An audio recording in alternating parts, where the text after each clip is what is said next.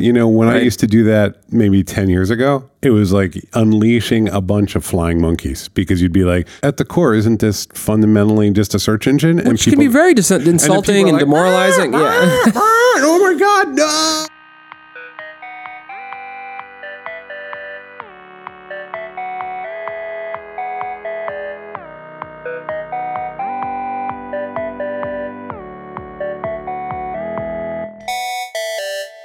Okay, Rich, listen, one of the things that we do a lot of here at Postlight is complain about software. I don't know what you're talking about. Yesterday, at this exact time, I was sitting in here and I was reviewing candidates for a director of content position that we've opened up here at the firm. Okay, and we use a tool to do that. We use a tool. We use let's not name it, because I don't want to name all the software as a service, because I'll tell you why. Because everybody has a good growth marketing team that is going to DM me on Twitter and say, hey, heard some interesting feedback about our product. We would love to talk to you. And you know what? I don't want to talk to you. I don't want to do your product work for free. It's not just that. We might hurt some feelings. We're going to hurt some feelings. We're going to say some words. And the things that we're talking about apply to just about every software as a service product. Now, this is an HR recruiting tool. So people apply directly through the tool. That's a nice aspect of a web platform. They fill out a form, they upload their resume, and there it is. Okay. And then I log in. I always have to log into it. Always. I'm logging into it all the time. 30% of the time I'm using this program, I'm logging in. That is a true marker of a 2019 web application, especially when it won't let you log in unless you use some other authentication method and you have to do it twice per session. Just to give you a sense, I don't know how accurate this is. Recruitment software is going to approach $3 billion. A very large addressable market. Yes, a very large market. That's in the US. It's software knows no bounds these days. True. But they're saying, and this is based on Fortune Business Insights. I don't know if that was Fortune or Business Insights or Fortune Business Insights, but they're saying by 2025, it's a $3 billion market. HR is vast, right? So this is not a surprise. This is not a surprise, and this is growing, right, apparently. So this used to be, your giant HR management system that only big companies used. But now there's the second tier for companies like us. We're around 60 people. We're always hiring because we work in tech and we're growing. So we need a system like this. We also, like a lot of companies, 5 or 6 people might interview somebody before they come and work at Postlight. So it's 2 things, right? It's documented information and knowledge management about individuals, and it's workflow. I think that's it. That's it. And look, let's also highlight, there are products out there, and you know how I always know, there are products out there that are just mega size. How when you go there and there's a lot of people smiling, staring at computers, but there's no pricing. When there's no pricing. When you go to that is true. You hit the product page. There's a couple different shots, sometimes in a carousel, of people doing absolutely generic business things. Like there are 2 guys at a whiteboard, and then the next picture is 25 people just looking up towards the camera. Yeah. And you can't figure out what the hell they sell. Yeah. That's very likely your large company HR service provider. And what they want to do is talk to you. There's no pricing yet. And what they'll do is they'll pricing bait starts you at hundreds of thousands of dollars. It's a relationship, right? It's a long sell. What they want to do is get to know you. So they'll say book a demo. And what they do, make you fill out a form or schedule a call. Or the white paper download is a good one too. White paper download is another way to get your contact info. Look for the top 5 trends that are going to influence HR and hiring managers internationally in 2020. You get the paper, and the next thing you know, the software is somehow in your inbox every 60 days. You know what else they do is they like to get some report from, like a Gartner type organization that would normally cost $20,000 to download, but they put it in the white paper and they add a little bit of their own color to it. We're helping you do the research you need to do to make a big purchase for your HR. That's right. And by the way, we're not that big. And there are a lot of, I don't know what you'd call this second tier, but it's SaaS. And you do see pricing. There are tiers. It's usually per user, per seat. Let's frame it on ROI, right? Like if we spend a couple $100,000 a year on HR software, it's more expensive than having people do it. It's more expensive than doing it. That would be really, really bad for us because we could hire less people with the money we were spending to manage our HR. So we're not going to do that. We're going to buy something that probably costs, $150 per user per month or something like that. Correct. Right? And we're on our it's worth knowing, we're 4 years old. We're on our second tool. Our first tool, by the way, let's talk about our first tool, which was email us at jobs@Postlight, and then we are essentially routing PDFs attached forwarding to an HR director. Correct. So that was tool 0. Tool 1, I've actually erased the name of it from my head because it was so terrible. It was bad. It was incredibly disorienting. You couldn't get around the app. You didn't know where to go next. I want to say that tool 2 solved it all. There is an expectation that web software, you don't really need to learn. One, maybe we should have gone to a 6-week training course, but it was bad. No. It was catastrophic. And the truth is, like, I'm looking right now at our current tool and I'm seeing, hey, is there like an owner's manual like somewhere? No, it takes you to a knowledge base, which is a very normal move. But like, can you help me, like, give me the 5-minute tour? Like, is there something? This is a place where we've taken a step back, where it's like, here's a video to market it and here's how to get started. And then that's it. There needs to be a software as a service, Microsoft help. Remember that? You'd get some app and you'd be like, oh, here's the little weird pseudo HTML thing that tells me everything I need to know. Yeah. It told you what you needed to do to use the software effectively. Yeah, and look, I like the idea of zero training, though, because Paul. You know what they do? You know what's even worse, though? It's like, okay, you're not going to give me any help because it's also obvious and intuitive, but then you're going to pop up a person in the bottom right and try to upsell me on stuff. And now I'm starting to lose my mind. Yeah. When you're like, hey, did you know that with blah, blah, Pro, you can, and I'm like, you didn't even get the baseline right. Well, when you go into help, you're trying to solve a problem. Yeah. You're not really going through, okay, I'm going to put 3 hours of learning in. Usually it's like, I'm stuck. Maybe if I hit this little question mark at the top right, I'll get this solved. Okay, so. All right, so wait. But wait, hold on. Finish your story. Like, you've got tool number 1 was not good at all. All right, so we upgraded, we migrated everything, and that took a week. That's we had to spend our own development resources, so many thousands of dollars down the hole to get onto the new tool. Okay, now we're on tool 2. Tool 2 suffices. Well, let's get one thing out of the way. It's definitely better than tool 1. Tool 1, you just were like reloading the page all the time and work was wasted. Tool 2 does everything. It works. It does everything it advertises to do. And That's it true. lets you search through resumes. Yes. It lets you upload PDFs. There are little edge cases, like the PDFs don't always show up in the browser. That's not great. And there's other things like that, but they're very edgy. Like 1 out of 100 resumes you look at, something is clearly wrong at a technical level. They're understandable glitches, but the UX is complicated. It's hard to follow along. There's all this workflow, things fold and unfold. And we were talking about it, and I was complaining for the 500,000th time about this piece of software. You complained about it too. Yeah. And you said, it's just a set of features. It's a collection of features. And that's real, because we said it earlier, but let's say it again. A HR system is a document and knowledge management platform and a workflow platform put together. I have users and groups, and I have tasks that people must perform around resumes, which are the absolute core object. The profile of a person is the atomic unit of meaning in this system. And I do things with those resumes to move them along a path, turn them into interviews, respond to the interviews, so on and so forth. So conceptually, the platform is really, really clear what I'm building on top of. Yes, this is a classic counter to what you're saying, which I hear people saying. If they're listening to this, like, you're grossly oversimplifying it. This is a very complicated piece of software. This is not a to-do list manager. It's not just that. Let's be clear. The thing I said is still true. It doesn't mean there's not a million edge cases. Yeah. But the thing I said is true. There's 2 things that you do. You create objects that represent people, and you assign documents and knowledge around them, and then you move those from one part of workflow to another. And yes, you might send an email. Hops in a chain. You might reject a candidate. There's a million things that follow on. Right. So to clarify, because not everybody here recruits people, you're talking about Betty's resume comes into the office. Mm-hmm. There's a first call that happens in HR, what we call the bozo filter.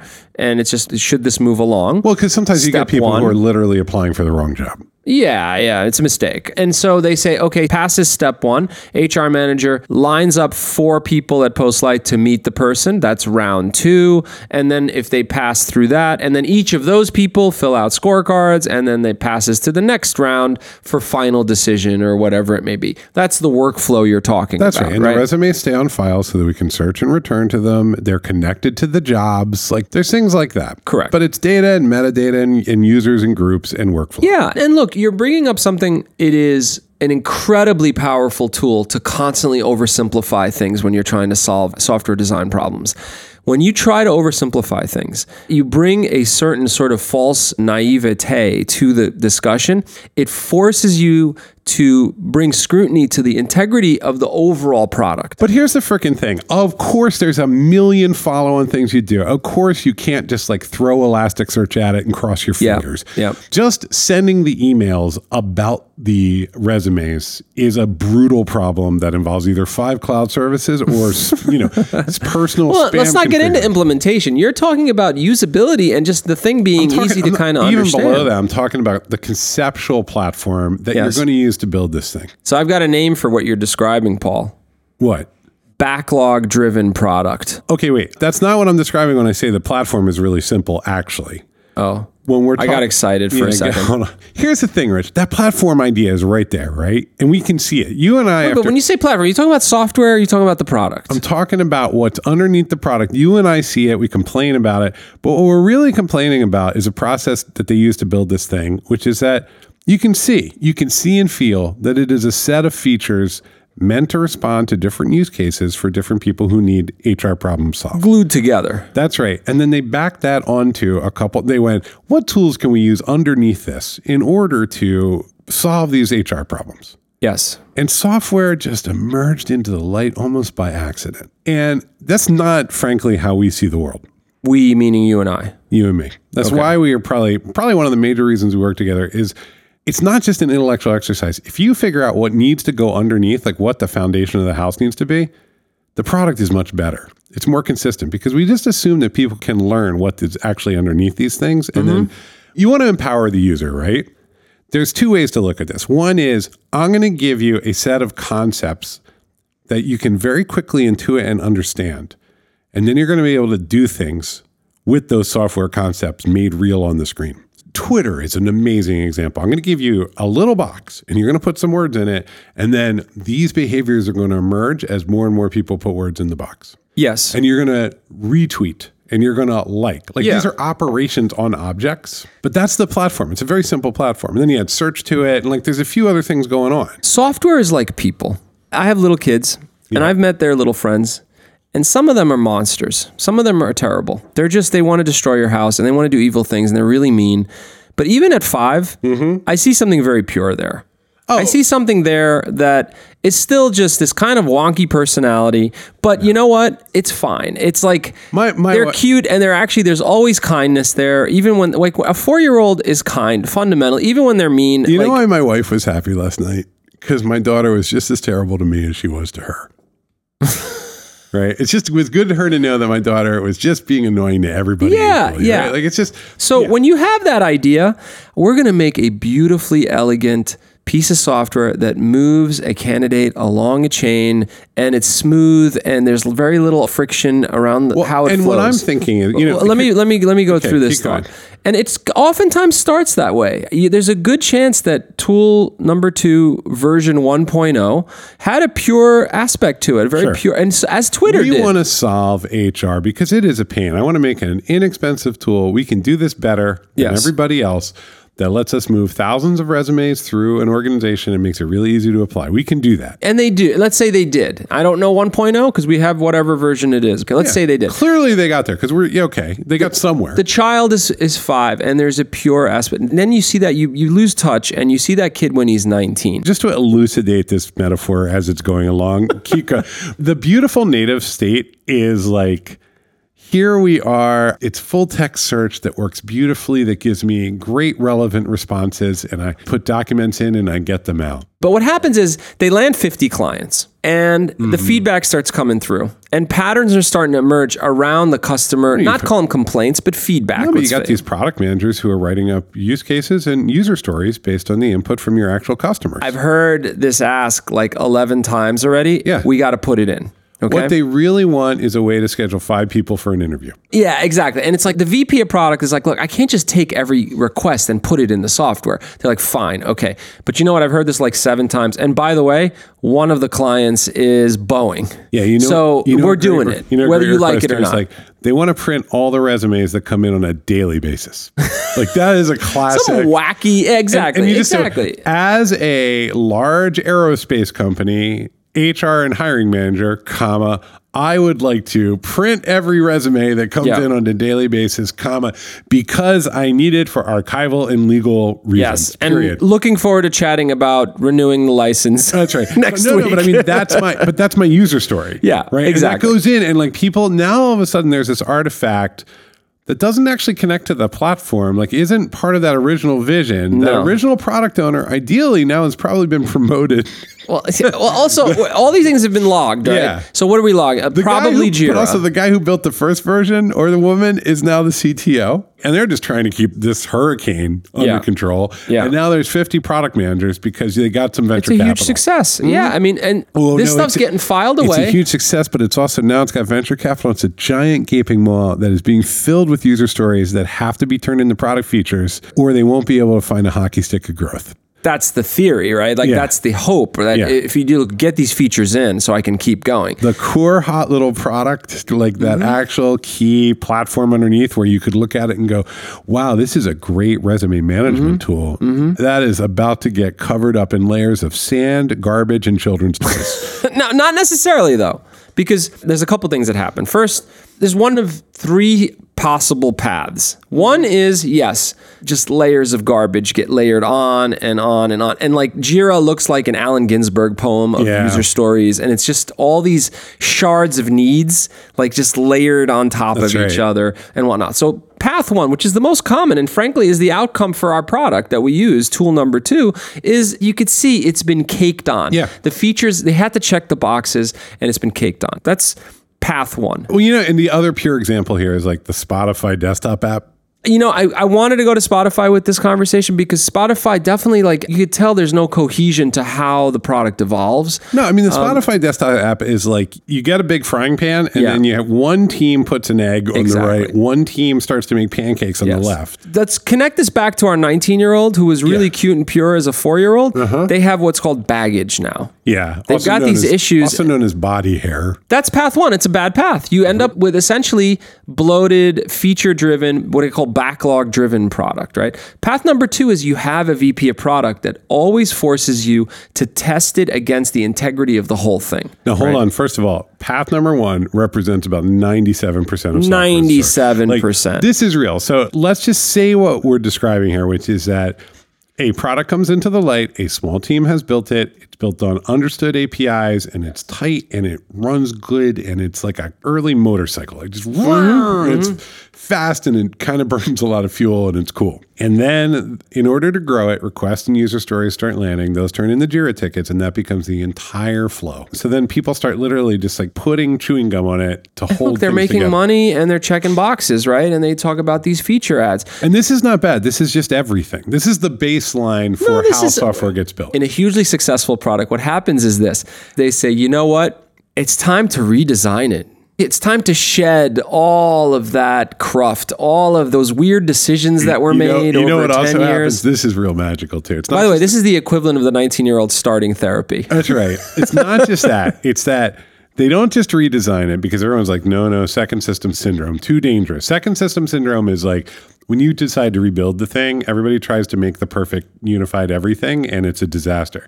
But you know what they like to do is that's when they introduce the new language or framework on the back end and on the front end. See, this is the thing. Like, it's their chance to get in there, right? We're going to rebuild it. Twitter did this with Scala. Like, we're getting off of all of their Ruby and they're moving towards like a functional Java virtual machine programming language. Yeah. And it's always a magic bullet. We're going to solve this problem. Look, it's a huge undertaking. You look at software that's version 12, and what you're looking at is essentially those layers of dirt, right? It's those layers of rock if you bore right through the earth. I mean, it's just time passing, and that was a hurricane 20 years ago. Everybody always wants to solve it with the smarter tool. You know the smart way to do it. What? Okay, so a good example. Let's say I built a giant platform in Python with a bunch of like HTML and jQuery on the front.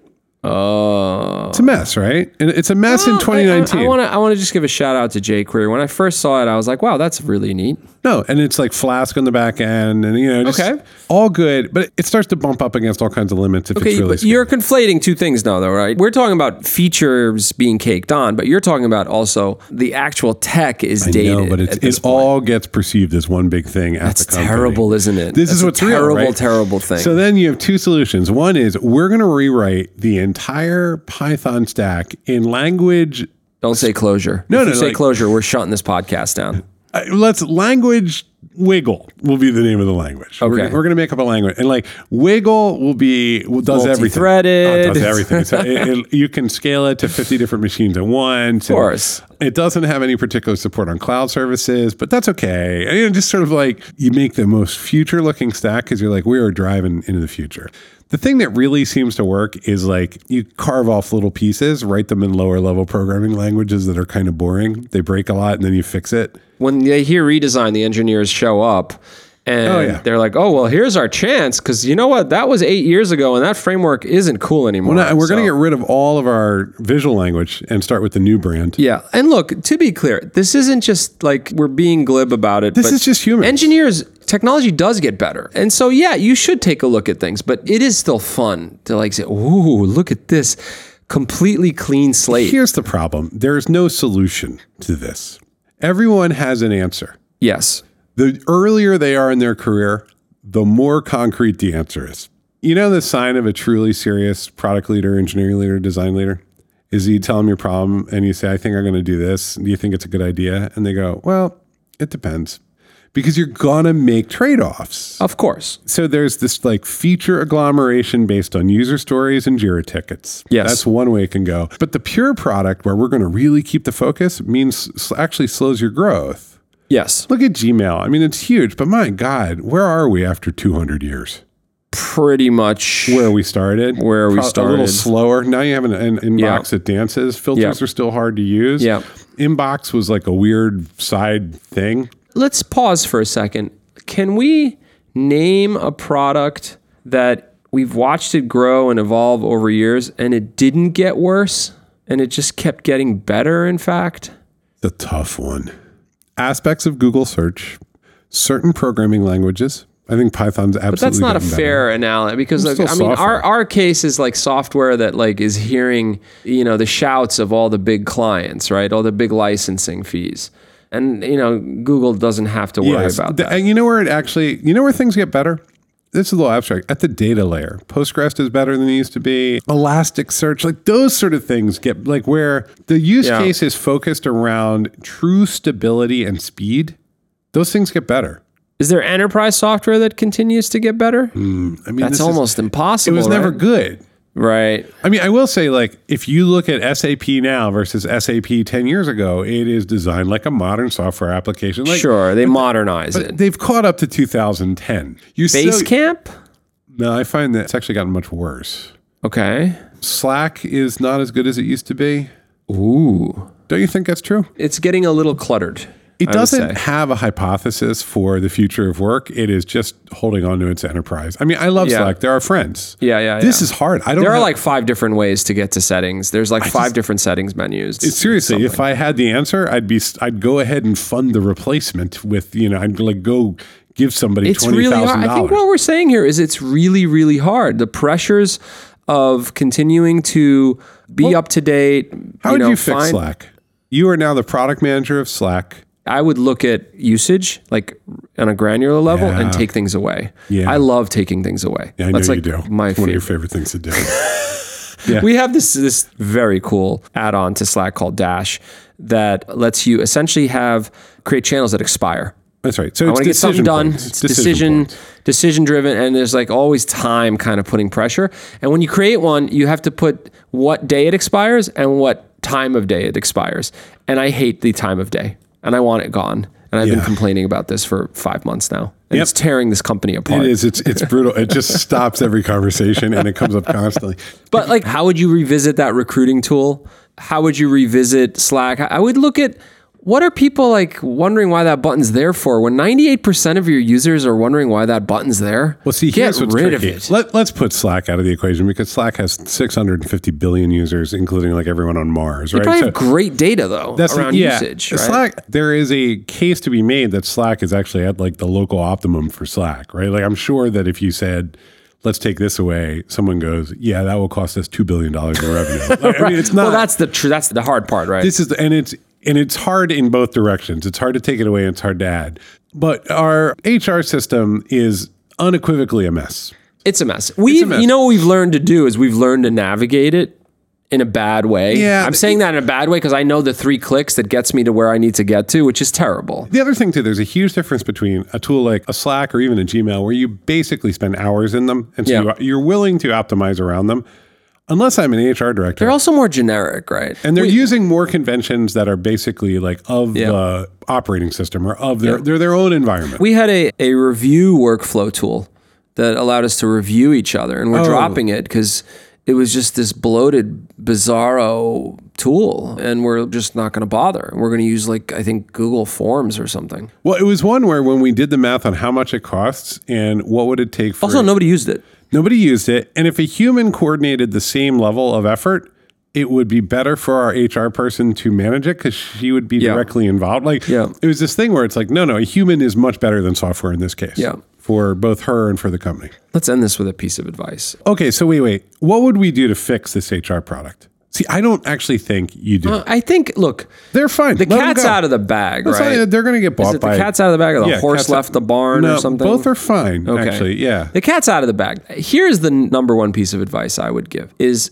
when you got that queue, that sort of big pile of user stories that have come in from, 200 different clients, and you're thinking about the next version of the product, as a product leader, step back. Yeah, that's Step back out of these discrete, one-off, almost like a to-do list of features that you need to check off, and step back and think a little more cohesively about what fundamentally is going on in the product and how you can... Is there a way to think a little differently about the product and knock out 6 of those tickets at once? Can I throw another idea out? Yeah. Like pure efficiency point of view. Pure, I want growth and I want quality. The product is 6-7 years old. It's a collection of features with a core underneath. You know what I would really do? What? I'd just create a new product. That's devastating though, right? No, because... That's the redesign and the rebuild. Is it the same product? Don't do it that way. Like I would almost time box it, even if you're going to throw it away. Put a team of 3 or 4 on it for 6 weeks. Say, go find every cloud API, every simplifying service, rebuild this thing, and make sure that we can migrate this data schema to the new thing. A new experience. Just do it. Get me draw it for me in wireframe form. You see that sometimes. You ever see do you want to try the new? Because you know what? And you can hop over and feel this new thing. And then if you don't like it, that's a very... Fall back to, get out of beta, go back to alpha. It's a safer kind of way to test the waters and see how people react. Because I don't really They love code naming that shit. Yeah, the new that's thing. Right. The galleon. Here's the thing.